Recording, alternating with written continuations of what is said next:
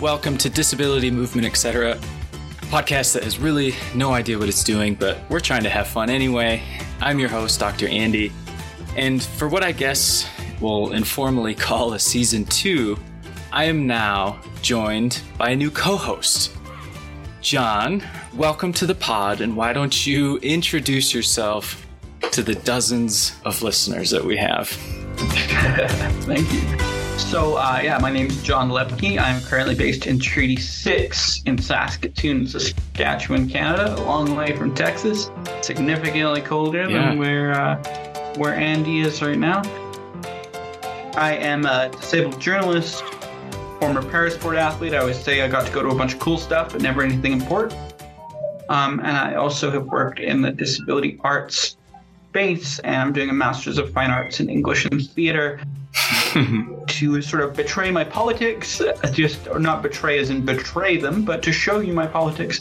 My Twitter bio has crippled and creative in it. So, you just started a new newsletter, media company, right? I did a little media project. I'm calling it a media project so that I'm not putting too much stress on myself. But yeah, company has all of these illusions to me of, business paperwork that goes outside of freelancing and all of this stuff. But yeah, I started a thing called its initials are CRPL. So if you're somebody who is averse to reclaimed words, then it's creatively responding to problematic labels. For the rest of us, it's just cripple. If you know, you know. Just trying to do a little bit more disability-led media because, and we'll probably get into that today, but so much of disability media is like, here, fillet yourself for your trauma for $200. And I'm just not interested in that version of upward mobility. And we can do it for free too, right? Yeah, sure. For the exposure. Yeah. Love exposure. Yeah. That's true. Yeah. If you're an academic like I am. Yeah. So I'll introduce myself or reintroduce myself for folks who maybe are finding this show for a new time or new. Oh, geez. We're going to have to do a lot of editing. But in finding this show for the first time, I'm Dr. Andrew Colombo Dugavito. I am a faculty at a R1 mid-tier university down in the Dallas-Fort Worth area in Texas. So pretty much the opposite side of the North Americas, well, for the most part, from where John is. But where I grew up was almost Canada. I mean, it was probably a closer drive to Canada than it was the rest of the United States, because I grew up in the thumb of Michigan, so I think it was like 3 hours to Sarnia. So a lot of overlap. I've had poutine before, so I don't know if that makes me an honorary Canadian. But I'm so glad you're here, John. This is a little bit of a switch from how I envisioned the show and how the show went in the first, I guess, season, if we're going to use those podcast terminologies, right? And in the past, I kind of wanted to use the medium because it was the pandemic and I didn't know what to do. And of course, as a white male, I hadn't started a podcast yet. So it was a good opportunity all around, So, but I invited 4 different individuals in and we had great conversations. But I think after doing that, it really dawned on me that there is a lot of that interview type podcast. And more or less, there's some of that in the disability community, but there's not one that really talks about issues back and forth and then invites different people in sort of on a regular basis, like, a political podcast, although I wouldn't venture to say that this is at all a political podcast beyond 2 of us maybe reading Twitter for longer than we should each day. Well, and beyond existence being in crip existence being inherently political. Yeah, and I think, Andy, you and I talked off air about this, but a lot of the podcasts that do exist that are flourishing are ones that are partnerships. When I was running a disability visibility podcast, there's a couple wheelchair basketball podcasts that exist that are partnership. Yeah, the sustained momentum that can happen when it's not just one disabled person rallying against a concrete wall is is, inherently valuable. Yeah. And I think it's also a part of this little podcast is now a part of sort of a bigger thing too, that both you and I are a part of, and we'll talk more about, but doing a actual kind of company that's striving to sort of prioritize, I guess, some voices over, not over others, right? But just maybe giving a little bit more space, allowing people to tell their stories without them also having to start their own podcast and do those things. So, because both of us kind of, we get a little benefit in our, I guess, professional careers too, right? You as a journalist, me as an academic and scholar. It kind of helps to have something like this. So I'm excited for what we're going to do. It's kind of loosey-goosey today, as in a term to use that one of my colleagues actually said in a research talk at one point. Oh, really? And I've never let him down for it. Yeah. That. Yeah. I wonder, what is the academicalized version of loosey-goosey? Oh, yeah. Didn't maintain rigor or something. Yeah, maintained a methodological flexibility. Yes. Yeah. Oh, there's ways we can academically at this, but I think moving forward, this show's definitely gonna change and grow and shift. And whoever's listening, you're gonna be along for the journey. We'll invite you to give us feedback. Hopefully it's positive. At least if you're going to write a negative review, give us 5 stars first, right? The way we'll typically go, right, is that John and I, in the sort of preparation for these shows, will think up some topics, things that are sort of on our minds, or perhaps we just happen to see it flick into a notification right before we hit record. We'll just talk about these and try to put them into a little bit of context, because John mentioned this. I don't know if I've mentioned it yet. I'm also disabled. I have ADHD and depression, and both things that it took me until my young adulthood to actually accept, acknowledge, and have now spent half a decade trying to figure out what that all means. And, also realizing, I realized for a long time that often didn't feel like I could say that I was disabled, right? Because I'm more or less pretty otherwise abled. I would consider myself a pretty athletic person. And I always kind of had that preconception of disability not meaning able to do stuff, right? That was kind of my ingrained stigma I had. And it took me a long time to actually acknowledge it. We'll hopefully get to talk more about that as we go through. And John, I know you've got your stories too, as well, to go into. Yeah, many. I'm not known for being quiet, and I'm just, just because you brought it up, and this is a way into some of the things that we want to talk about with this podcast. We often talk about internalized ableism as this sort of one, as you explained it, Andy. I don't want to put labels on how you identify yourself at all, but we often label internalized ableism as an issue for the people coming into our communities. I've been prone to write community in these kinds of spaces. I like to call it communities, because when we're considering disability, a group of disabled folks as a singular thing that we create, challenges there. When also right? That parasport experience, Andy, when you were speaking about that, you were speaking about with this perception of internalized ableism as something that only people who are coming into the community have. And I think one of the things that we'll get into over the course of this podcast run is that internalized ableism. I'm an ambulatory wheelchair user.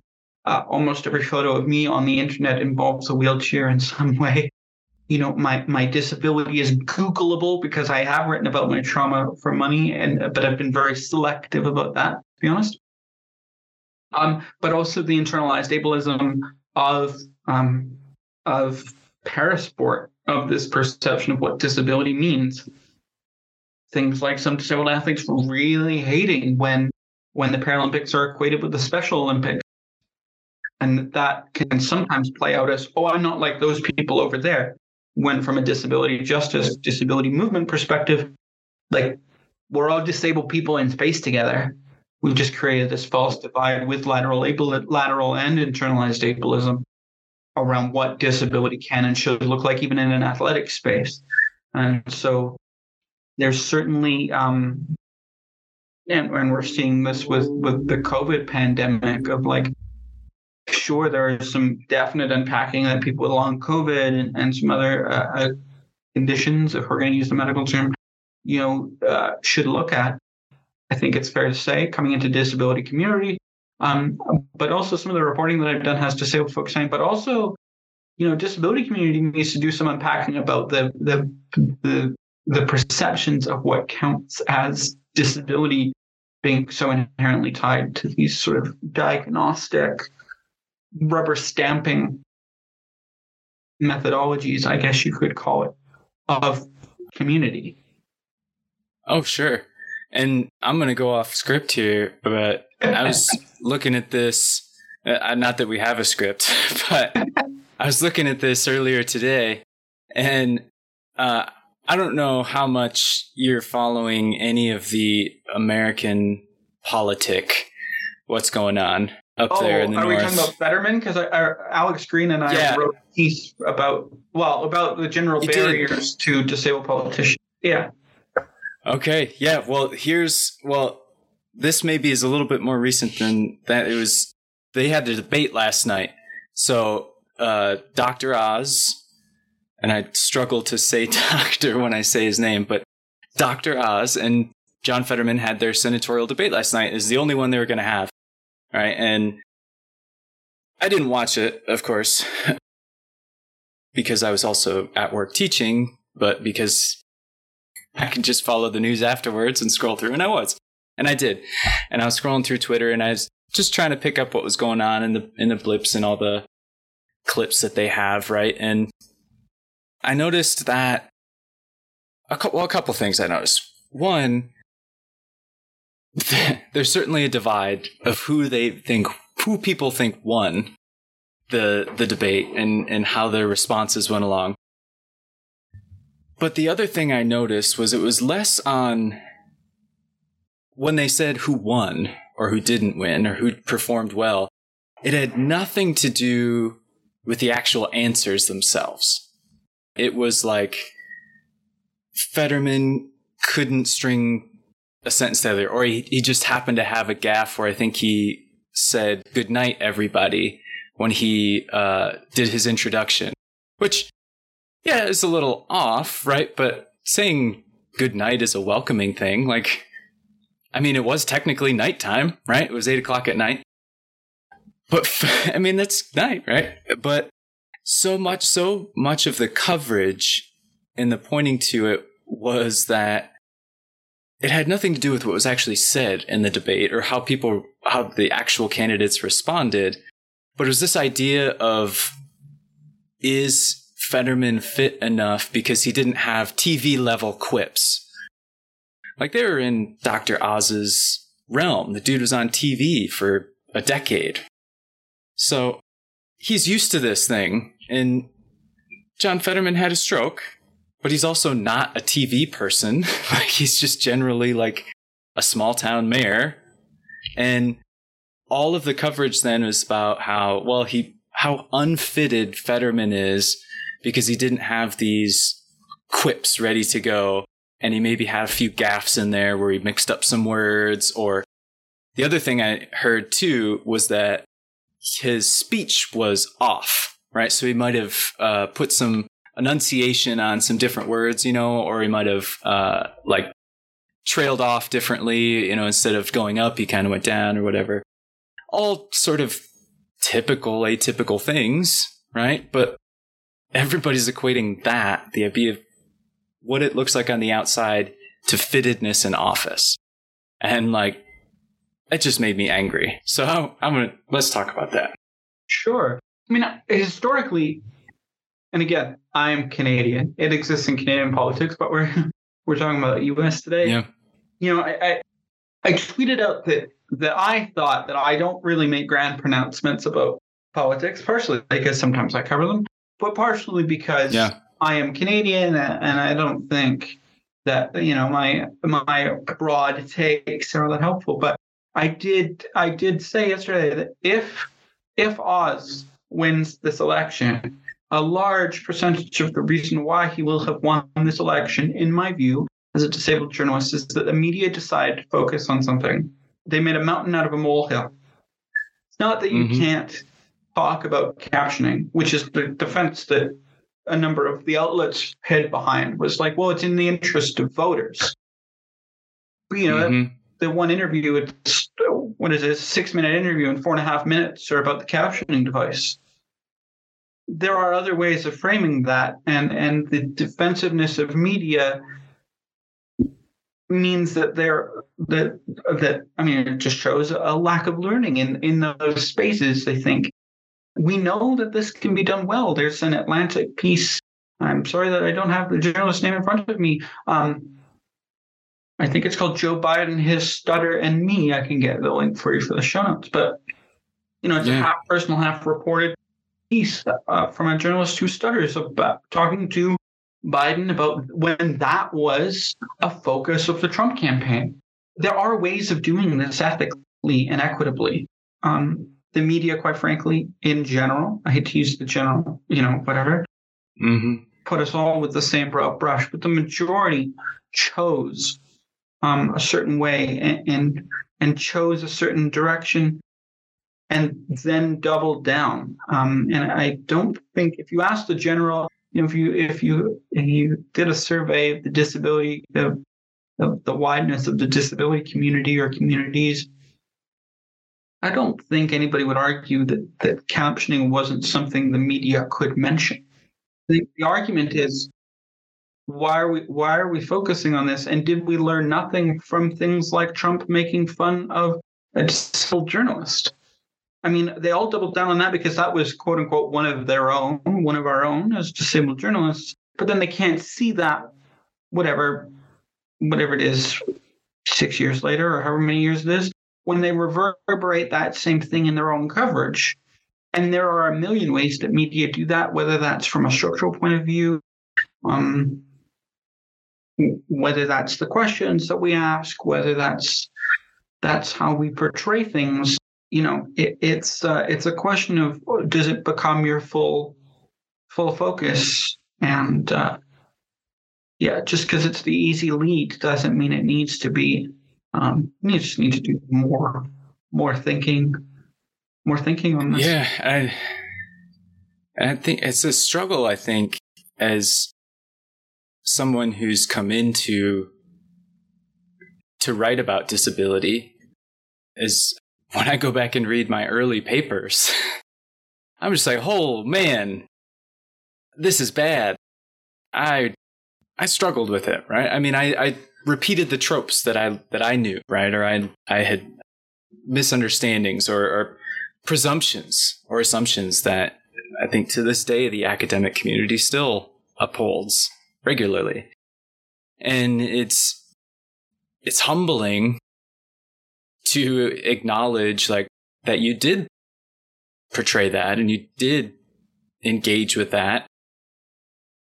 But I think it's empowering when then you go back on the other side and you go, okay, now I'm going to do it better because I didn't do so good in the past. And I'm not going to get it. You're not going to get it right every time. There's work I'm not going to name drop to because I don't think it helps, but there are disabled journalists that regularly I don't think get it right. I've certainly not got it right in everything I've ever reported on in my career. The problem is when you're not willing to sit with that, to sit in the shit and think about how your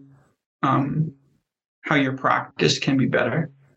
To sit with people and hear when you've done something that wasn't perfect. When you sit here and to be able to take that in and decide for yourself as whether that's a valid criticism.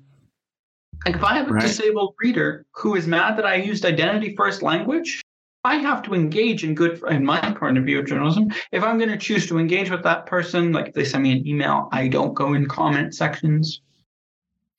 As a rule, probably good self-preservation. Yeah, I do read them quite often just because I like to get a sense, and I'm a white male in media. It's not like I get the harassment that our senior colleagues get. The LGBTQ colleagues get, women get, like it. But I have to engage in good faith that, hi, this piece, I use identity first language. I mean, Ed Alps that I wrote the piece for Pointer about the NCDJ style guide for about disability. Mm-hmm. I can say I'm making this choice intentionally by asking sources about it. I understand that person first, maybe your preference, and if I was interviewing you and you wanted person first, then that's what would end up in the story as a hypothetical. But we have to be willing to engage with that, even if we think we quote unquote know better. I get that too in academia because, the overwhelming majority prefers identity first language. And some of my early work was really focused in the autistic community, and it became very evident in my work in engaging with the adults that I was with, the adolescents, even families. I picked up on their verbiage, and it's like, and of course, reading outside of that, advocates and folks who are sharing their own stories. You're going, okay, there's something to this that is not recognized in the academy. Well, particularly in academia, that we don't acknowledge that lived experience, the truth value that sits in day-to-day existence. And as academics or scholars, we think, this is how it should be.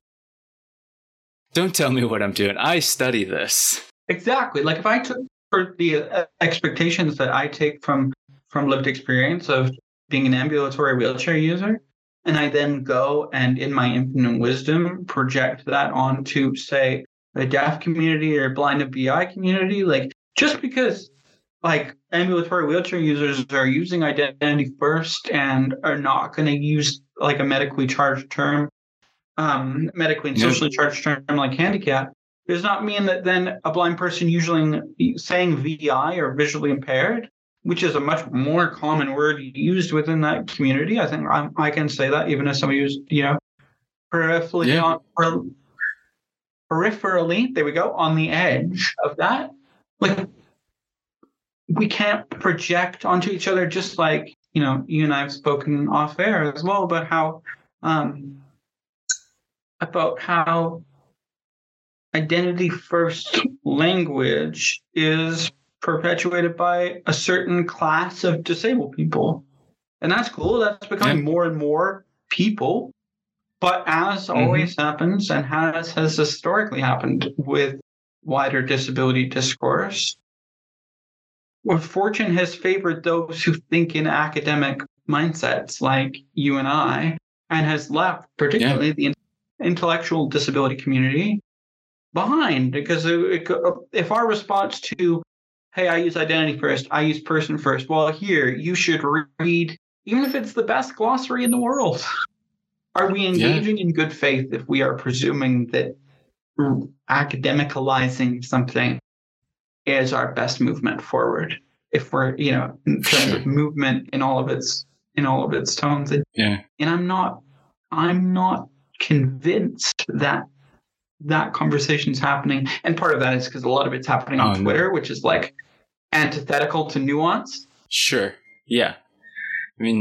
Even if you write a thread, you can only fit so much in there. And now that apparently Elon Musk is taking over, Friday? Twitter's probably going to explode from here. Back and forth 8 different times.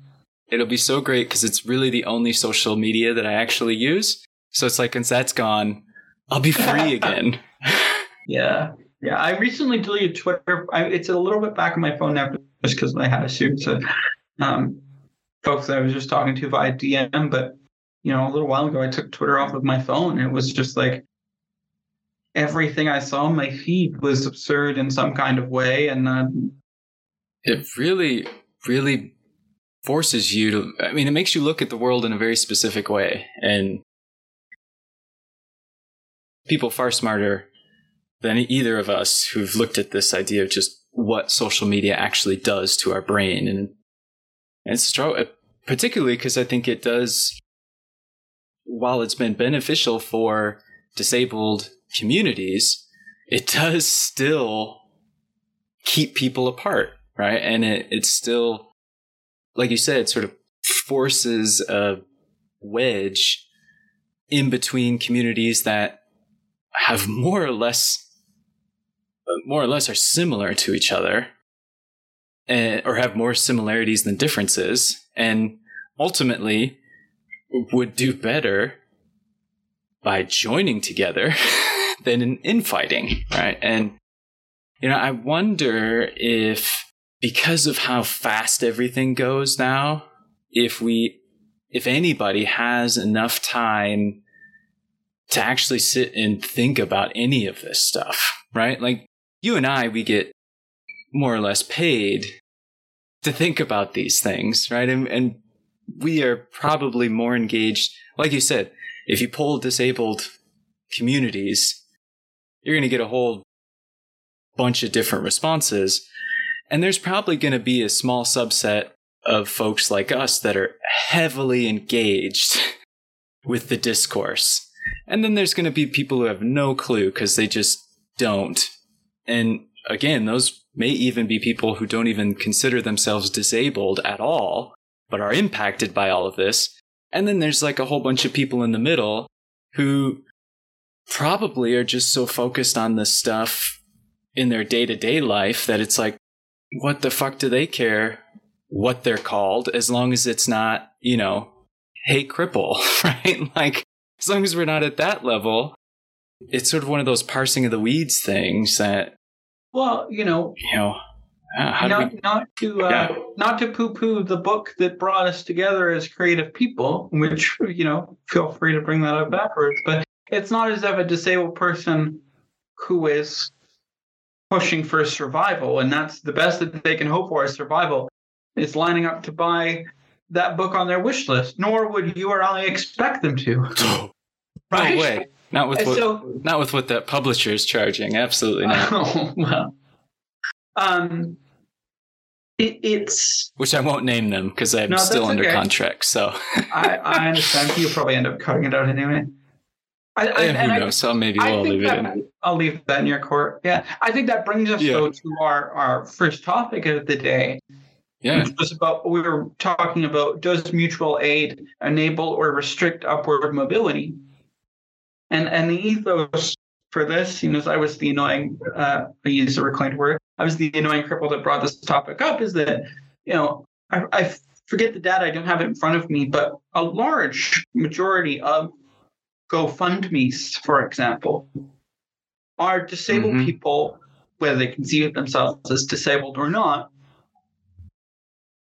crowdfunding for medical support. And often this is a US-centric conversation, but it's as true in Canada as it is anywhere else, because our programs that provide equipment has remarkable limitations, some of them exceedingly frustrating. When the cost of a wheelchair van conversion is more than the cost of the vehicle originally, crowdfunding ends up existing. Some of these programs, including one of them in the province that I'm in the process of applying to get a lift on the front of my house, require that you have exhausted crowdfunding before they'll give you any money. So you got to fillet yourself for trauma to prove that you're worth it. No shit. So really, what I mean by restricting upward mobility, when I pose this very contrarian question, I suppose, is, do we rely on mutual aid and in some ways a reclaimed version of the charity model, not to get too model specific?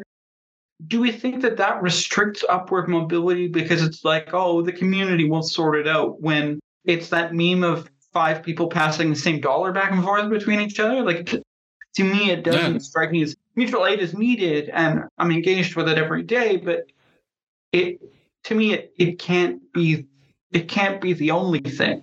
And it feels like right now we're being pushed more and more towards it having to be the only thing. What do you think about that? Yeah, I got lots of thoughts. Let's see if I can make them coherent. I think you're right. I think in terms of it can't be the only thing, because when I think of mutual aid or things like GoFundMe, I don't think of like the big philanthropic galas where people with exorbitant amounts of money come and donate to whatever cause. When I think of mutual aid, and I've seen it not necessarily in the disabled community, but with stuff going on last year, the year before, with all the freezing that we had down here and like the whole power grid shut down, there was like dozens of mutual aids that popped up, and I donated, even though we didn't have much to give, but donated like $20 to one of them so that somebody else who might have been struggling a little worse than we were, or a little more than we were, could maybe be a little bit better off. And I feel like with mutual aid, that's what it is. It's the people who are already suffering, like you said, passing the same dollar around, passing the same money. And it's not like it can go a long way, and it's a stopgap, right? It helps cover what should be covered in a functioning, progressive democracy or like modernized country. And it doesn't, right? It doesn't exist. And I blame capitalism as a start. I'll start there and just put the whole blame on that. Because I know Canada, you're a little bit better than we are, but in the US, we have nothing. Like, and our safety net is shrinking on the day. Like, I mean, there's a certain political party that is running on a platform that if they come to power, they'll literally hold the economy hostage to gut Medicare and Social Security and all those other things. Like all these other safety nets that at one point we said, hey, we should probably take care of the folks that are struggling in society. We should take care of the elderly. We should take care of retirees. We should take care of folks with disabilities who may need that extra support because, yeah, they can't work a typical job. And of course, these were all mostly put through in the 60s, 70s kind of era. And we didn't have telework from home. We didn't have, the kind of advancements that we have, even though we're going in the opposite direction of all of that kind of stuff. Minimum wage was brought in the U.S. as a back-to-work measure for veterans. Yeah. I mean, the connections to... I know there are people who disagree with me on this, to be fair. I don't want to portray this as like a community-held belief or something.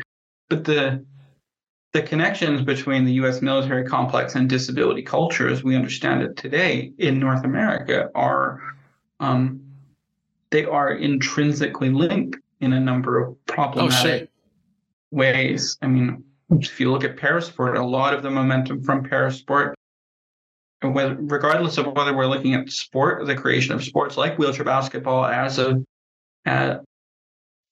on this side of the ocean, as well as Stoke Mandeville and that sort of parallel growth. It's all veterans related. You go to big conferences. I went to PAC Rim a few years ago. Felt like half the room are academics and the other half was vocational rehab. Like, these are so intrinsically linked, and you're right. It's intrinsically linked to capitalism. It's also this sort of bootstrapping idea. I mean, in a number of provinces up here, fair to say that the especially in conservative provinces, that they've started connecting, and this is not a new phenomenon for sure, but the same I'll call it affliction that affects the programs that are supposed to keep anybody, not disabled people, not principally disabled people. The same issues that affect these programs that are like, here's our here's our stipend until you can get back into the workforce because you recently came off of the workforce, whether that's EI or something like Ontario Works in Ontario. Yeah, we have disability, province having a different unemployment insurance of what it is. Well, a lot of these conservative provinces have started to make programs like, in my province, SES, Saskatchewan Assured Income for Disability, a back-to-work problem, a back-to-work solution. When there are disabled people, and it's not a moral judgment, who cannot work. Forget like commonplace employment, just things that we traditionally understand as employment. There are people, disabled people, that, as you and I both know, that cannot work. And when we conceive of these programs as back-to-work programs, we inherently are leaving people behind, because that's, those folks have, like, they still belong in the ecosystem that is our lives. And yeah, I could say a lot about that and about the nonprofit complex. And oh no, yeah, and you brought up for me, and this thought that purely the existence of mutual aid, GoFundMe, I mean, it's proof that the system isn't working. If government is working, if it's actually working for people, then you wouldn't need NGOs, you wouldn't need nonprofits, you wouldn't necessarily need mutual aid, because people's situation would be taken care of.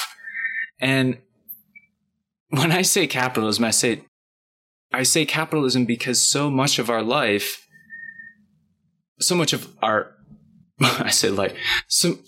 actual life, things that we like to do for pleasure, joy, rest, general well-being, healthcare, food, a roof, like all of that is tied to a job.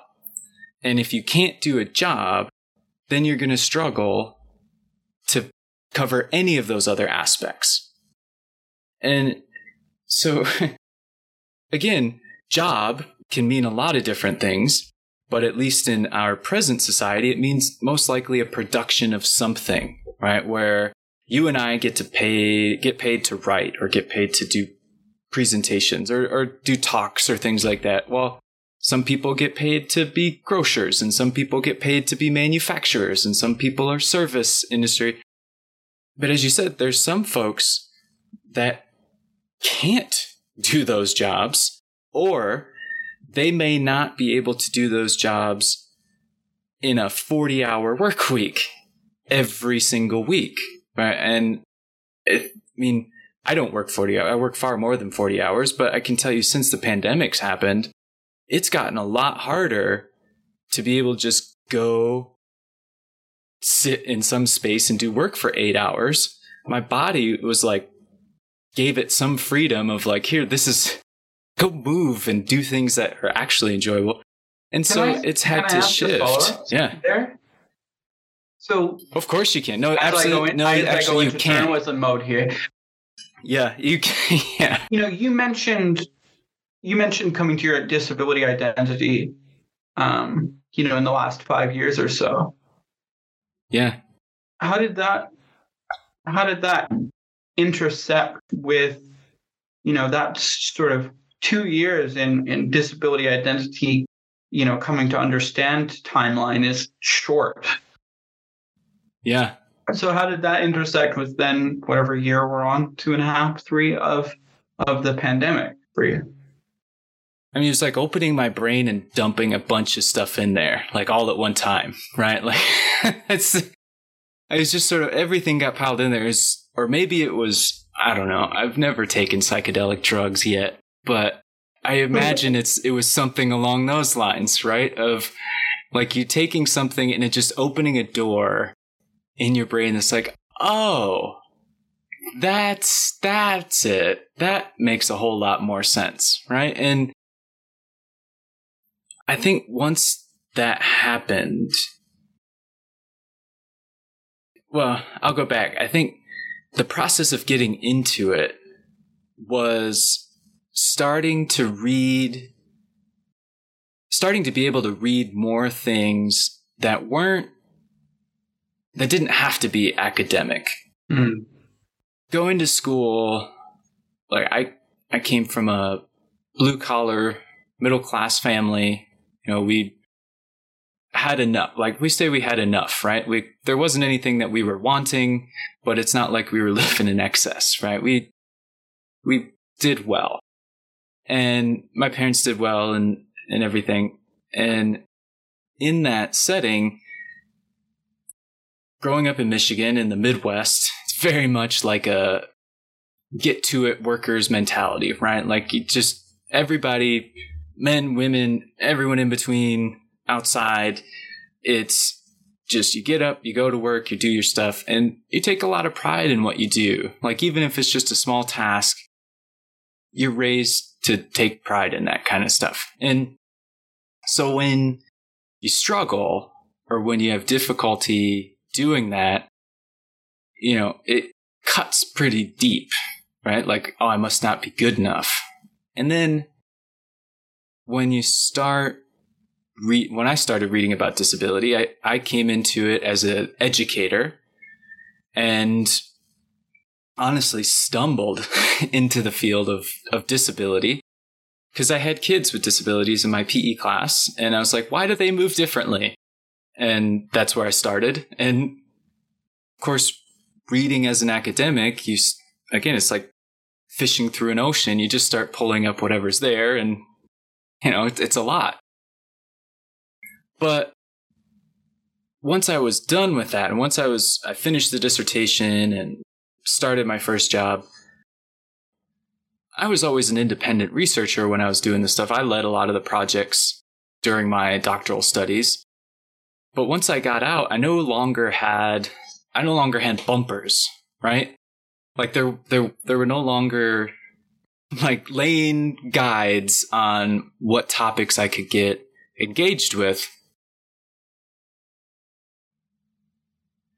Yeah, so I could start reading. And so I started reading more and more stuff from advocates, from disabled folks themselves, from writers. Like, I found Alice Wong's stuff and started reading from Sins Invalid and in all these different other organizations. And I started really, digging into academically what's considered disability studies, right? But like actually enveloping myself into a whole other movement. And during that time, I was also going through quite a bit of personal change, right? My wife and I have moved across country a few times, but there's a lot of stuff going on. And I was just struggling a lot. And thankfully, I started seeing a therapist during my doctoral degree. But it's something I've kept doing, as all of us probably should. But recognizing that disability was a part of myself, but it didn't define anything necessarily. So it gave me a bit more confidence. And as I was using those terms or referring to myself in that way, and recognizing that a lot of my own experiences are through that lens. And it's probably also due to the fact that the work I was engaging with on a scholarly level was much more qualitative. And so it was far more reflexive. So right. As a qualitative researcher, you as the researcher are a part of whatever project you're doing. There's an intimate connection with the data that you generate or create that's different from qualitative research. Not in a bad way or anything, it's just procedurally different. And so as I was engaging with this scholarly work, it also forced me to, really be internally reflective of everything that was going on. And one of the fascinating things about ADHD, and probably something I learned that benefited me in the long term of my entire academics, was that I can hyper-focus on stuff I really like to do, or that really captures my attention. So when I start reading on something, as long as it's on target, right? If it's reading articles that are about a paper I'm doing, I could focus on that for 6-8 hours straight and literally do nothing else. More often than not, it's usually jumping down a rabbit hole that has nothing to do with the actual work I'm doing. Was it the other day I just went on a spree of, what was it looking up? Oh yeah, it was the new Apple software that came out. And I was just like, for no real good reason at all, I was just like reading article of here's all the new things that you can do with your update. And it's like, I spent like 2 hours just reading those things straight because that's what my mind was fixated on. So ultimately, I think it was a mix, right? As you say, how I got into this, and it was kind of a rapid, way of identity shift. That I think really helped. But I think the pandemic too itself caused a lot of people to be reflective of their lives and what was considered normal or not normal. And so, yeah, that was a journey. It was a trip. It's still going on. Yeah, absolutely. But I gave a TED Talk kind of about it. So, I've hit the peak levels I can get. So, and I think sometimes for me, you bring up that hyper focusing. I think sometimes it's the only time that I wish I could turn the disability lens off is when I am intersecting with some media and I actually don't want to be doing some disability justice analysis in the background. Like I'll be listening to, admittedly it is for a story eventually for the newsletter, but just thinking about how a lot of productivity, there's this huge spike in productivity, YouTube, and I go in these spouts where I'm like, yeah, I'm going to create the perfect morning routine, blah, blah, blah, blah. And then CP begins to laugh at me from whatever, brain damaged part it's laughing from that day. But then some of that content's really useful, but then you're sitting there and you're like, oh, that's, yep. If it's not ableist, it's ableism adjacent. Or like it could ableism light. Yeah, ableism, but the trial version. It's diet, yeah. Yeah, diet ableism, which in itself is its own form of ableism. Look at that, sir. We should put some that on some merch, I think. Ableism adjacent. Your point is ableism adjacent. Yeah. Yeah, I think that, sometimes that unpacking, I think what we don't, and this is maybe a bit of a diatribe that we end up cutting, it reminds me of the fact that we don't, when we teach self-advocacy, we often teach it as a form of survival rather than thriving.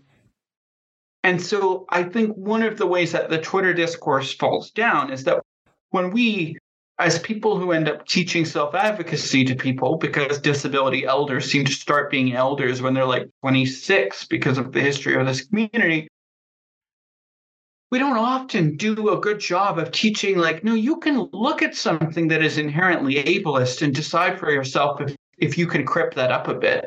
If there's something that you can actually take value from.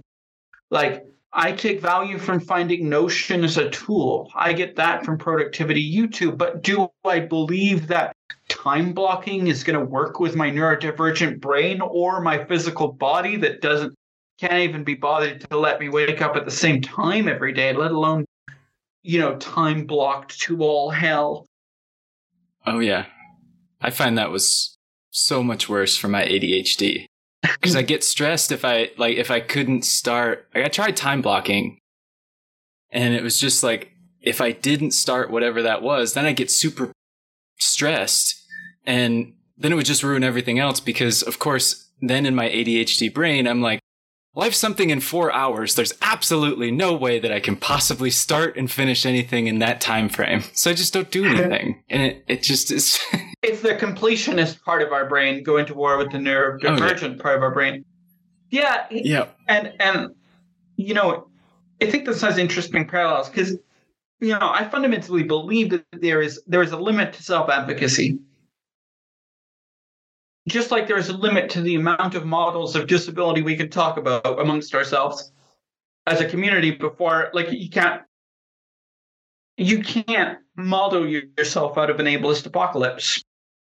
You can take value from those. Again, I'm not trying to plug my newsletter, but I did an interview with somebody about stabilism, the idea that, you know, there's a particular form of disparagement going on when there is that disconnect between different versions of basically the privilege of feeling centered in your disability identity and you know, having privileges like a diagnosis can reflect badly when you're trying to prescribe, say, bad advice to somebody that's outside of, you know, like if I was to give you bad ADHD advice and just presume that I'm right because I also identify as disabled, it's not going to help you, is it really?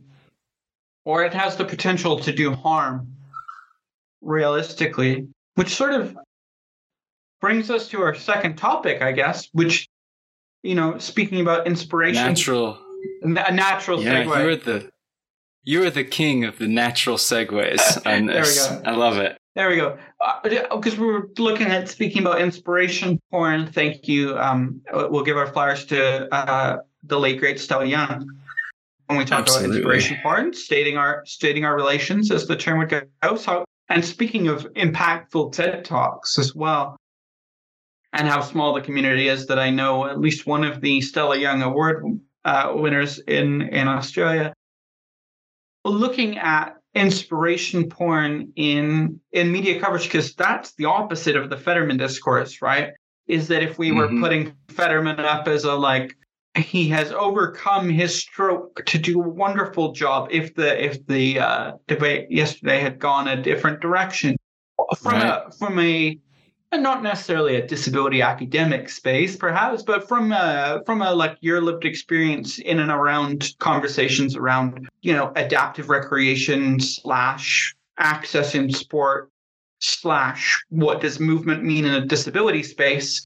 How do you view of inspo porn? Oh, goodness. It's everywhere, right? Like it's one of those things, once you see it and once you know what it is, then it's like everything becomes that, right? Like you were saying that earlier, that it'd be nice if there were occasions when I didn't look through the world in that lens. And it's just like every time I see something, it's like, God, it's like, and I get it. I mean, particularly around sport, I think the media generally portrays athletes as inspirational, right? Like in just general discourse. Like when we see things of professional athletes, when we see the Williams sisters, when we see LeBron, when we see all these major sport athletes, it is inspirational, right? Like you look at what they do and you go, holy shit, like there's no way I would ever be able to do that. And like I got to see Tiger Woods play golf, and I will put aside everything on the personal side because that's too big of a hornet's nest to get into any of that. But it's, even with all that shit, it's hard to deny that man is a really good golfer. And when you see him golf and you watch, like I got to watch him tee off. And I mean, if you've watched golf on TV, it's like, it's no comparison to watching it in person, of just this, you know, he's an athletically fit dude, but just to go up there and hammer a golf ball like 400 yards, it's like, that is pretty inspirational. And I think disabled athletes do inspirational things, right? Like I follow Aaron Wheels, right, on Instagram, and doing a backflip over semis in a wheelchair or with a bike or anything, that's freaking inspirational because that's a crazy task. And I know crazy is a horrible word to use for it, but that's just, sensational. Like, it's a sensational thing that somebody's doing. So when we think about inspiration porn in the way that Stella, and I know Stella Young on a first name basis, but when we think of how she put it forward, that type of inspiration, I wouldn't consider inspiration porn. Like, seeing the newsreels of Aaron doing a backflip to see his Hot Wheel car that he has, I don't see that as inspiration porn.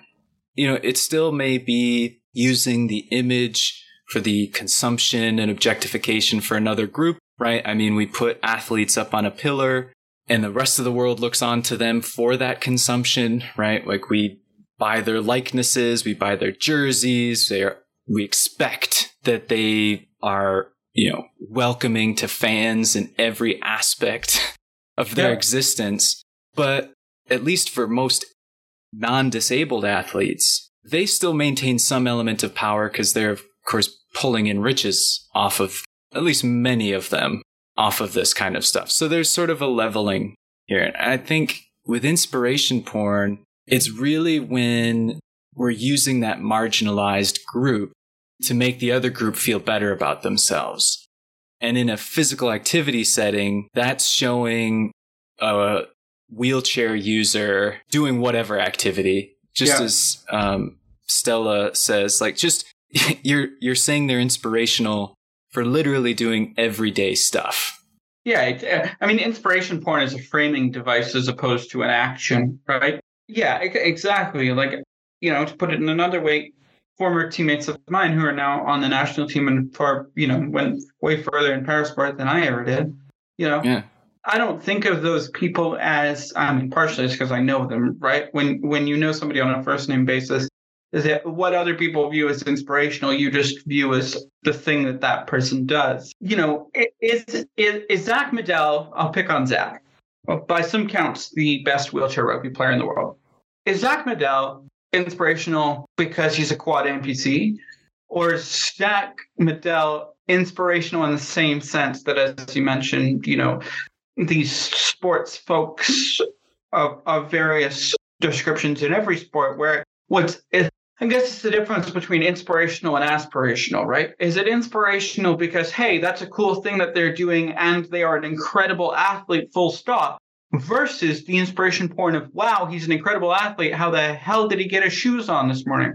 The latter part I don't care about, quite frankly.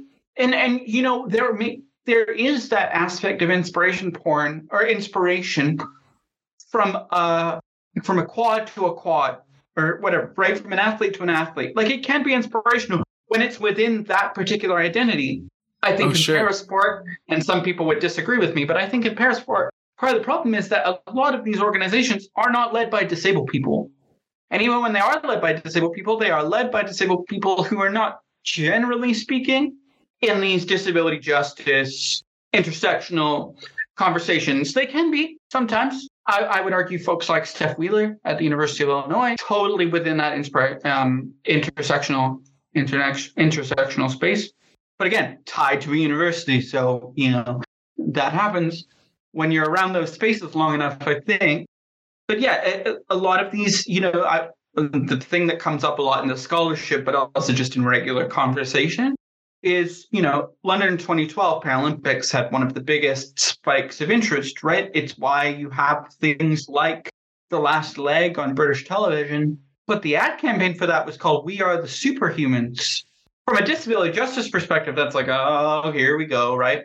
And there's been research that when people follow up, those kinds of campaigns don't actually, going back to this analogy of who's in at the baseline foundational level, there have been studies that show that it doesn't actually increase the baseline level that society views disabled people in the same way that, studies of LeBron James being a great athlete, because I guess that's just the name that comes to mind.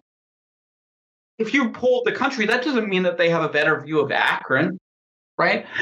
There is that disconnect. And then, some of the work that I did, I think it might have been the story that connected the two of us that I did for Rooted in Rights, sees that I think it was a lot of disabled athletes see the inspiration porn as a means to an end. They may not frame it for that themselves, but if you're within that world, that's better for many of those athletes than the alternative, which is going back to being known as, aren't they just a cute cripple in the corner? How tragic. We still have high school athletes in the US suing their school division so that they can compete. It's not as if the baseline level of entry has gotten all that much better. Oh, no. No, definitely not. And probably worse in some instances and in many places. And cough, there is an Cawthorn cough. Yeah.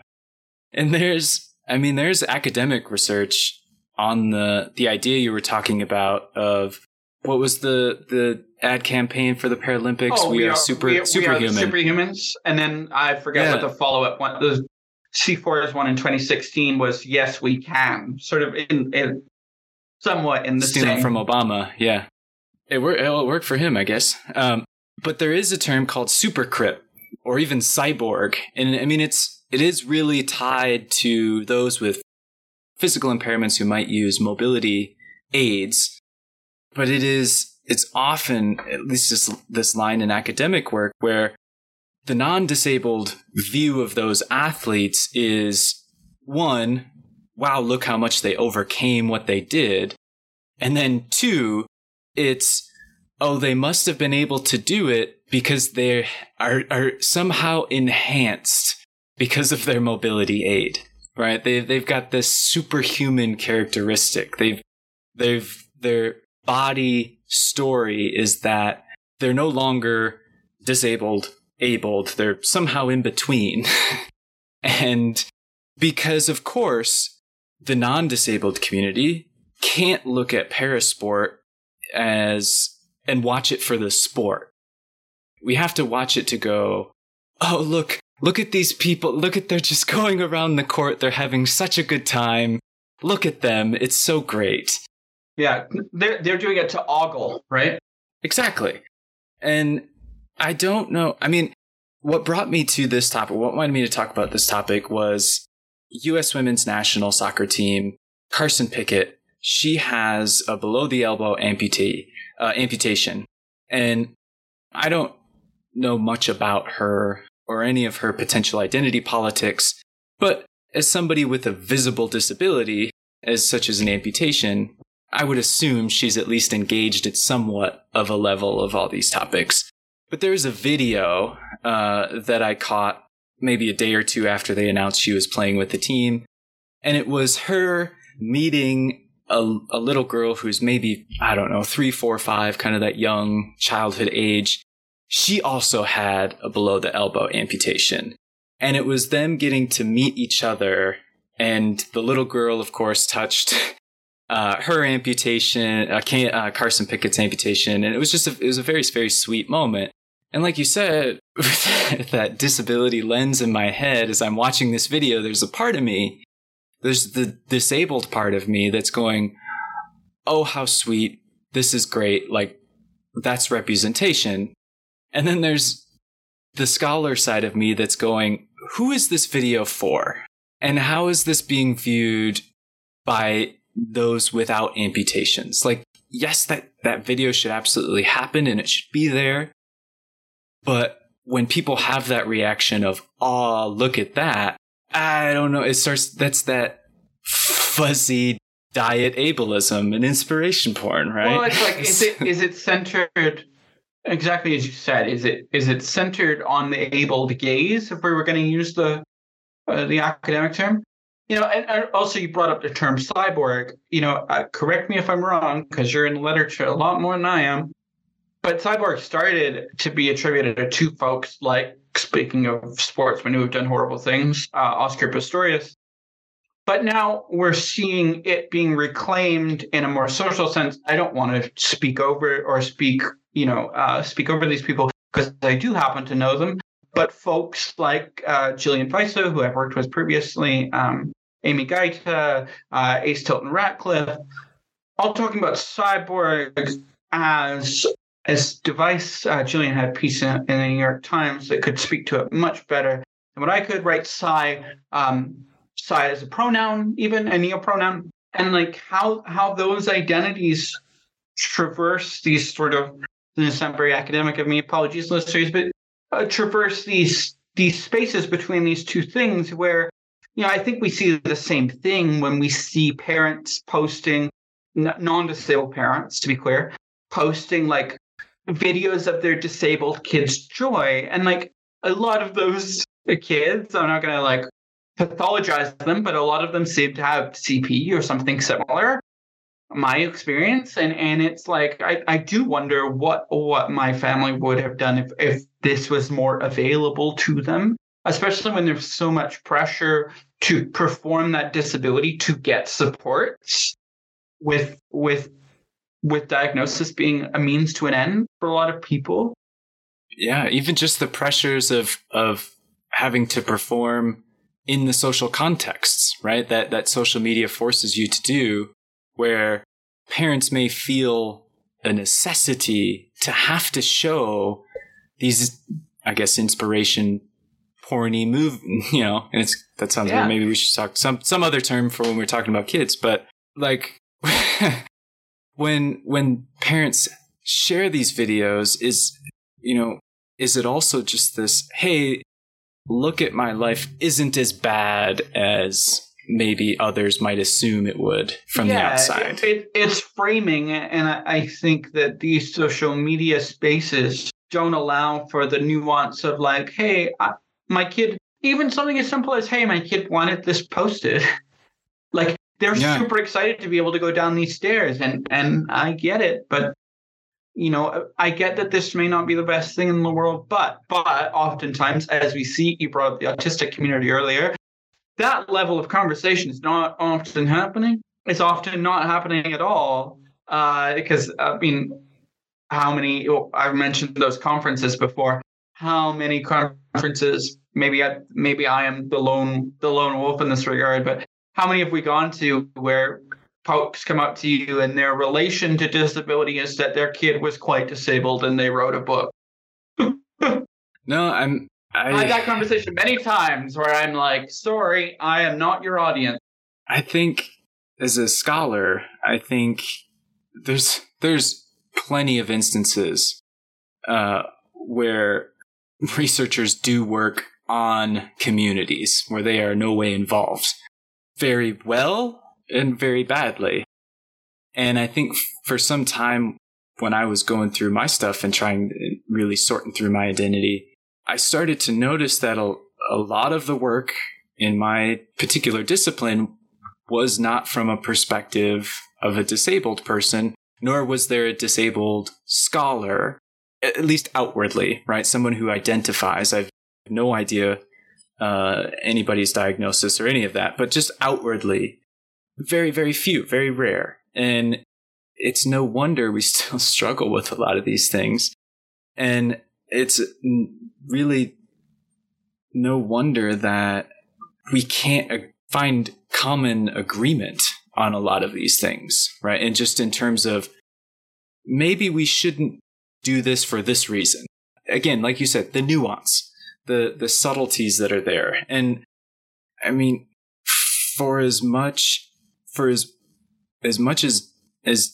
particularly those very, very hardcore disability justice advocates, for as much as any of them talk about disability pride or like don't stigmatize disability, I don't think any of them would make a statement or would not agree that there's also not stuff that sucks that comes with having a disability. Right? Like my phrasing is usually that I can love my diagnosis without loving my symptoms. I can love my lived experience. I can love disability being central to my identity because it informs everything that I do without, and I always joke around that I have one pity party a year. I give myself one day where I dream of an abled future for myself. And I've done that since I was a kid. Not that it's the only day it happens, but like I have been known to put it on my calendar. Nice. Well, I think everybody's got to have their thing, right? Even if it is sort of a little, what's the word? Not morbid, macabre. That's what I'm looking for. A little bit macabre. Well, and I think what you and I are coming to, right, is this idea that there's no perfect way to be CRIP. There's no perfect way to do disability justice, because even from an activism point of view, the strategies that work where you are in Texas, with a governor who has argued against the ADA, remarkably paradoxically, are different from the strategies that might work in Saskatchewan, are radically different from what might work in Vancouver, Toronto, where you grew up in Michigan. There is no perfect way to be CRIP. There are some central tenets, but when we're talking about movement, I often see this in the divide between disabled athletes and disabled artists. It's not that they don't see each other as disabled. It's not even that in some cases they don't see themselves as within disability justice. They just see themselves often as oppositional forces in the same way that non-disabled sports folks and artists often see themselves in some kind of competition for the same funds, I think because they're both, by some people, seen as frivolous on either side. Sure. I would argue, a lot of the disability justice folks, when we talk about disability culture, for example, it's often directly tied into, like, the first point of call is artists. That's, when we're talking about disability justice, we're talking about Crip Camp, sure. Documentary. We're also talking about artists like Petra Kuppers, speaking of Michigan. We're talking about all these things. My argument has always been that disabled athletes are also part of disability culture. They just often imbue this with a massively problematic lens of not necessarily thinking through the barrier to, well, everybody can compete, and not actually filtering that through a justice lens. And there are folks, including in that story that I did, that are unpacking that.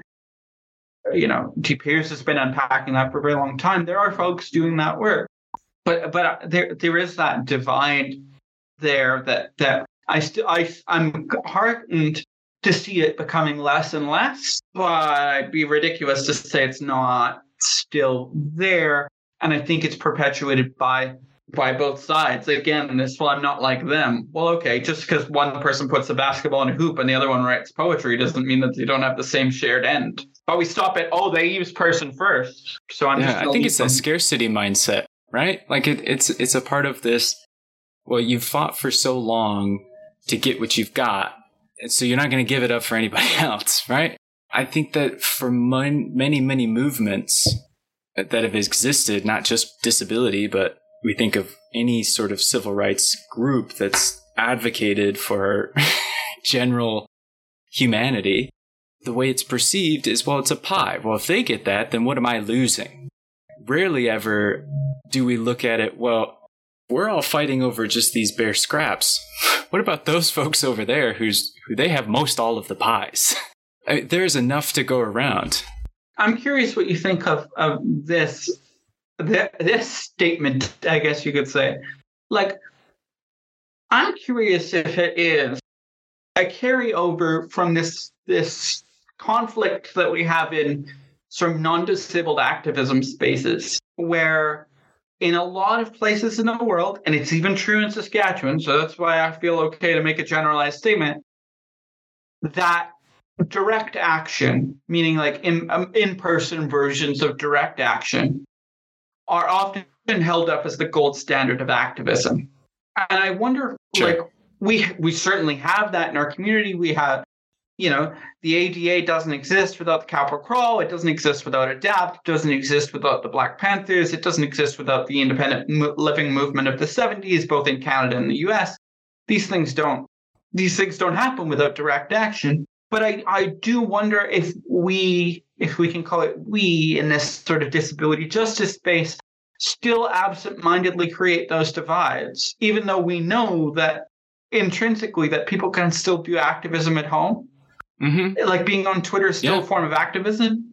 There are these things. I'm curious your thoughts on how disability justice splits up what movement means when it comes to these sort of arbitrary versions of what activism looks like.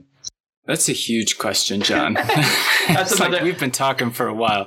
We might have to save this for another podcast. That's fair. But that's what editing's for. I mean, I think, because I listened to another podcast about this idea, And they said a statistic that was, of course, I haven't vetted it, but it was something along the lines of when they've done, sort of historical retrospective work on looking at those historical movements, right, the ones you just talked about, they were, by their standards, something like 70% effective or something, and I'm vaguely remembering that the way they measured effectiveness was along the lines of getting legislation passed, changing policy, whatever, right? Sure. They, for the most part, groups in the 60s, 70s, whatever they set out to change, they got changed. And this person was mentioning that as time has gone on, and particularly with social media, these movements have been able to be bigger. They've grown, but they've become less effective, right? Like they're something like 5 or 10% effective now. And it was this idea of, because they're, at least in their sort of hypothesis, because there's no direct action, that it's really hard to keep momentum pushing forward. I mean, if we look at, even the Me Too movement, right? Like probably one of the, outside of BLM, sort of one of the bigger, I guess, movements of the last few years that, for most intents and purposes, was started and done online, right? Just through a shared hashtag. And it's where it started. That's sort of where it perpetuated. And yeah, there were, the Women's March in DC, and there were these sort of physical protests. But what's really changed beyond a few men, not many, but a few men having some accountability, right? I think Harvey Weinstein is serving 23, and he's still in, I guess, trials just started again. But you look at comedians like, what's his name? Chappelle? Well, there's Chappelle, but that was for transphobia. But C.K. Lewis, is that Louis right? C.K., yeah. Louis C.K., that's it. Shows how much I actually care about him. But he threw a whole big fit, and he was out for like 2 months of not doing gigs, and now is back on. And like, I, of course, saw it on the timeline of one point he was giving one of his stand-ups, and it had become a part of his act. Now he's just openly joking about sexual harassment and doing these things. It's like, so what's changed? And so I struggle with that a lot, because like we wouldn't have an understanding of neurodiversity if we didn't have the InLive chat room, like groups and space to exist. Like those neurodivergent folks would never have come together in person, let alone, and some of them may have not even been able to communicate in a way that in-person meeting would have been beneficial, but that medium offered a collective group. And so, I don't know, it's really hard, because I think you do need both, right? Because unfortunately, our system still operates in a very draconian fashion. Like the way most of our governments work in pure bureaucracy, it takes so much time to change anything. And if you're a politician who has lobbyists in every ear, like you're not going to do anything for just a small group of folks in your constituency who are maybe making a little noise, but not sitting in your office for 45 days, like the 504 sit-ins, right? And no amount of tweeting or DMing a politician is really going to change their mind on anything.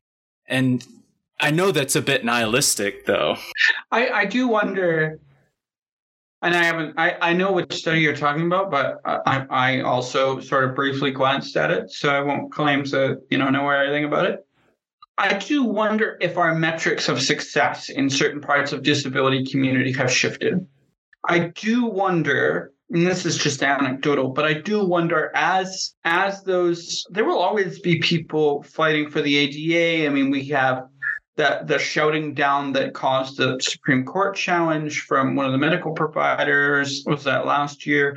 We're seeing a similar one go through the process that will have a similar shouty approach coming forward. some disability advocates have spoken publicly about the fact that a lot of the reasons that some of these things haven't made it to the Supreme Court is that they're worried that gutting will happen. Oh, for sure. If they push I know it too there's hard. tons of people. Yeah, there's tons of people who are like, because at least in the US, we have the Individuals with Disabilities Education Act, right? IDEA. And it's supposed to be reauthorized every 5 years, as most legislation is, but they haven't reauthorized it since 2004. And there's a bunch of people who are like, don't even bring it up, because if it's brought up, they're just going to, the way the political system is now, like they're just going to take a hatchet job to it and just destroy it. And so it's a matter of, again, I think that scarcity model, and also very much a reactionary model. Like I don't see a lot of proactiveness among at least scholarly movements in terms of disability rights, disability justice. It's often very reactionary, right? How do we fix this? This is coming down the pipe. How do we address that? And it's less of, well, we're going to fight for these things, right? We're going to fight, like, we're going to have a pillar of, or a set of items we're going to fight for because that's what we need. I think we have relied on incrementalism for a very long time. And it's the radical side of me, John, that like looks at that and goes, it's great. I mean, I don't think there's a person who could argue successfully that people aren't better off today than they were 50, 60 years ago, when institutions were the primary place for most people with a disability, right? And very generously.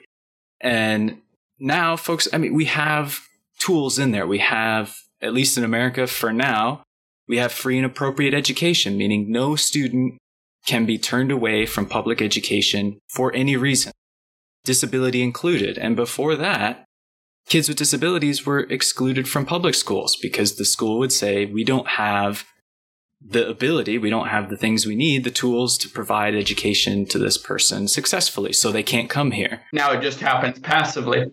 Exactly, right. Now they just don't hire teachers. And I do wonder, though, like I agree with you in a way. I also wonder if the reason, especially in these academic spaces, which you and I run in occasionally, you more than me, I run in them occasionally, I do wonder if part of that is because the proactive stuff for so much of us is keeping our circle of people safe.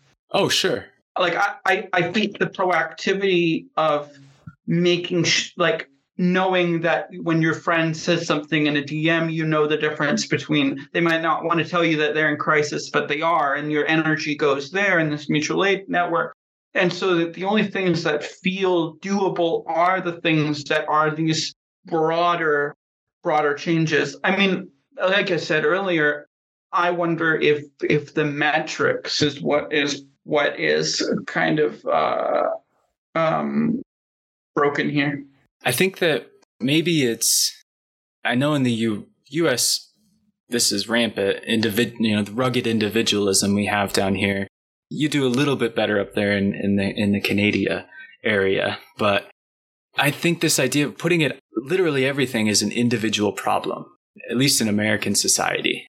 You can't feed yourself, well, you're not working hard enough, right? If you're having these issues, well, you're not doing enough. Instead of recognizing that we live in a society together for a reason. At least that was the intent.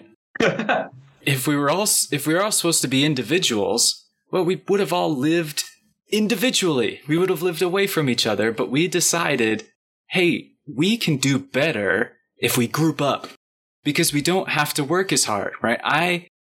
If we are in a collective, right? If we are in a union, to use that term, we can rely on ourselves in a way that it isn't just mutual aid, right? It isn't just day-to-day things. You take a little bit pressure off of everybody because it's somebody's job to do those things or advocate for you or to make sure the system is working. And government's supposed to do that too, right? But it obviously fails. And for me, again, because my radical side is slowly taking up space in my body, when I look at incrementalism, it can only go so far, right? If we have built up an oppressive system, right, a system that disadvantages disabled bodies, that no matter whatever Band-Aid we keep applying to that, the fact is we're still in the exact same environment. No matter how many ramps we put in, or elevators we build, or closed captionings we provide, we still exist in a society that is not meant for that. And so, well, if I was for me, it's start over, right? Right. I was just going to say, burn it down, start over. What does Gabrielle Peters say? If it's ableist, burn it down. Something like that. Canadian disability advocate. Yeah, I mean, the pessimistic side of me says that what disability justice is at its core is harm reduction. And harm reduction is incremental. Even if we think about it in the most baseline of ways, even if we think about it in terms of what we traditionally think of harm reduction as, which is, say somebody having a Noxalone kit and administering it. So you identify that's incremental, that this is happening. You apply the Noxalone, you get them into the recovery position, you call for help. If you're in a policing state like we are in North America, you keep those people at a distance. If there's a service animal involved, you make sure that is still central to the thing. You check for medical bracelets. Even incremental is knowing the Good Samaritan laws in the state or province that you are in, because even in Canada, they differ. That's all incremental. It's not incremental in the same way as I think we broadly conceive of it, but incremental is sort of the language of these sort of movements. And then I also think that we bump into this generational thing where disability community is still hitting a hell of a lot of firsts. Not that other marginalized communities aren't, but I said it earlier, right? Our elders are 25. I'm not part of this community, so I'm not going to overstep, especially when the Venn diagram is so linked. But, to us LGBTQ communities are having the same conversations about this, for various reasons, many known, that the eldership title ends up early, and a number of our disability elders who are in the traditional elder space are tired, and they're allowed to be tired, and they're allowed to hold on to the notions that made them survive the 60s and 70s. It's not to say that generation isn't doing radical work. We just saw the outpouring after Paul Spooner's death in Massachusetts. Like, there are folks doing this work, but I don't think that our communities have been around long enough in the public sphere to have unpacked for ourselves what that intergenerational conversation has, in the way that, say, the labor movement, I would argue, has just had 200 years more time to talk about how different generations of labor movements intersect with each other and can disagree with each other and work towards the same aim. We're like you said, 60 years ago, we were being left on doorsteps, on many of us. Which doesn't, which I've brought us a hell of a long way from inspiration porn, but the joys of having me as a co-host, I guess. Yeah, we've traveled a ways on this first episode, on script, which doesn't exist, as well as off script. But I think it's been good. I hope people have enjoyed listening. If you have, let us know. It won't always be us, though. Will it, John? It's not just going to be us chatting each other. We're going to try.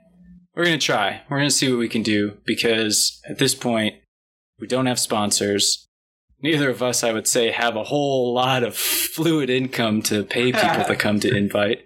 We don't have really producers outside of ourselves, so there's no fact checking.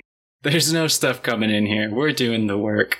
So we know some folks, though, so we will bring in some people to talk that isn't just John and I about some of these topics. Politicians, musicians, athletes, journalists, regular folks. I mean, we want to hear from everybody. If there's anything you want to hear from, you let us know. Do you want to do Crip of the Week, John? Do we want to finish on that? Sure. So do you have somebody? If you give me a moment, I will. Yeah, as you said, Andy and I came up with this idea of a recurring segment where we talk about our Crip of the week. I think it's fair to say that this doesn't mean that the person necessarily has to identify as Crip, but Crip as sort of an identity towards disability justice and reclaiming that. For sure. And then sometimes maybe we'll have an anti-Crip of the week. Yeah, I'm already thinking of an anti-Crip. I don't know. That might be mine today. Who's the anti-Crip of the week, Andy? All right. Well, I'm only using him. I haven't seen anything out of him this week yet, but since we've not chatted about this before, I feel okay using him. And that's my unfortunate for me, my current governor, Greg Abbott, who is himself a wheelchair user, although I do not believe he identifies with disability nor any type of disability justice movement. And there's a lot of things that I could pick from that would make him the anti-Crip of the week. But the thing that's really under my skin right now is back when Roe came about, the decision came down, he had tweeted out his intention to challenge the free and appropriate education standard that it was established, under Ford, a fellow Republican. And it's, for those of you who don't know what FAPE is, or free appropriate education, it's essentially the mandate that any public school in the United States has to provide a free and appropriate education to every single person that is in their city, district, town, whatever. So not just disabled kids, but those who are here undocumented, or really any other thing that could keep kids from school, right? We can't keep them out. We can't say girls shouldn't go to school. We can't say that queer kids can't be at school, right? For no particular reason. They're here, they live in the area, they go to that public school. And so his challenging of it is, one, super racist, because from his angle, I see he's challenging it because they don't want to offer education to undocumented kids who are here for no other reason than their parents brought them, but we're not going to educate them. Yet it would have a huge cascading effect onto the disabled community, because as soon as a school does not have the mandate to have to provide this piece of education, then you start to lose out on any of the legal mandates for things like individual education plans or transition plans or family service plans, or the things that schools have to do. Well, the things that we have to put into a document to make sure that they are done, right? You would hope that good education and good practice happens naturally, but unfortunately we know it doesn't.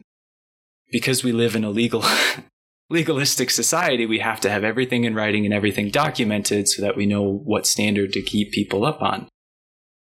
So I am really hoping that in 2 weeks he loses to Beto O'Rourke.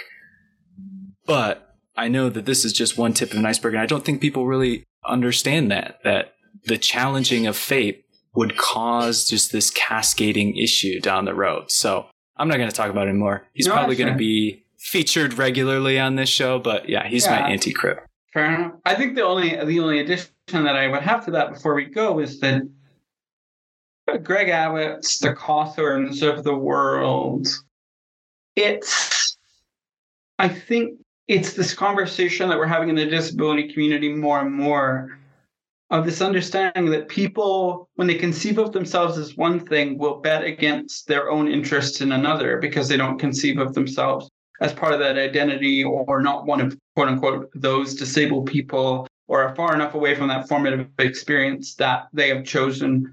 And fair enough if they want to do this, I suppose, particularly from a mental health perspective, that was the before me, and that you can't count on somebody's identity automatically informing their politics. We see this over and over and over again. We could pick, prison for many marginalized communities. I'm not going to do that because I only come from one. I tangentially am an immigrant, but I was born with the citizenship, so I don't feel qualified to speak there. But folks will bet against what we perceive as being their interests, because it is either in political office, it's advantageous to them, or they just don't conceive of themselves in that way. Cawthorn, speaking of another Republican, has regularly said that he is not disabled. He's a wheelchair user. Wonderful video. Yeah, wonderful video of him punching a tree. I mean, it's just like I'll speak for wheelchair users a little bit in that. Mm-hmm. I think many of us, not all of us, but many of us who were born with a disability, Cawthorn wasn't, I think it was Abbott, I don't think, got it fairly young. Cawthorn got his fairly young. That there is a period that you go through of not conceiving yourself, often that you go, I'm not disabled, I just have brain damage, right? It's just whether we are given the support and the understanding to work through that in a way that isn't inherently ableist. And unfortunately, in those rehab settings, all my love to OTs and people who are doing it right, but those settings are inherently medical model. The medical model isn't evil just because it's the medical model, but it does portray a certain healing narrative, particularly in some of these recreational spaces that have, I won't name them because I would feel ill put. Well, maybe we can talk about them off camera, which ones I'm thinking about, but that are oriented towards walking as the eventual and only goal. That's the world that Abbott and Cawthorn come out of. And 100%. We're going to definitely talk about that again, I'm sure. So, yeah. John, it's been lovely talking with you, as always. I hope everybody enjoyed. And we'll see you in 2 weeks, right? That's our plan, anyway. Yeah, absolutely. Bye, everyone. See you, John.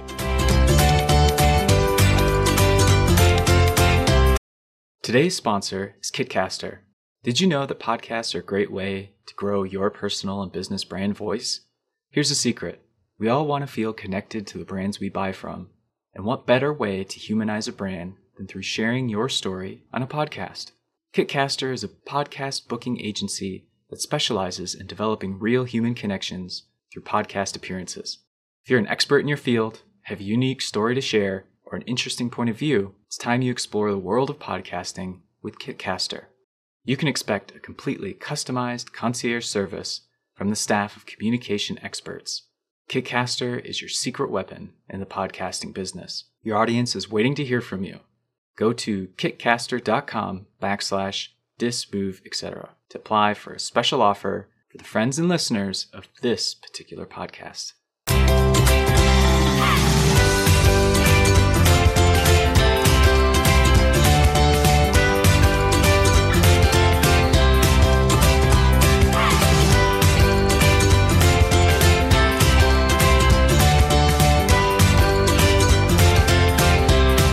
Disability Movement, etc. is a Blank Owl production. You can find out more about what we're doing, including past episodes, show notes, and transcripts at blankowl.com.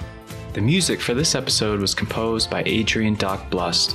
If you'd like to support our efforts with Blank Owl, head over to support.blankowl.com. I hope you all join us next time.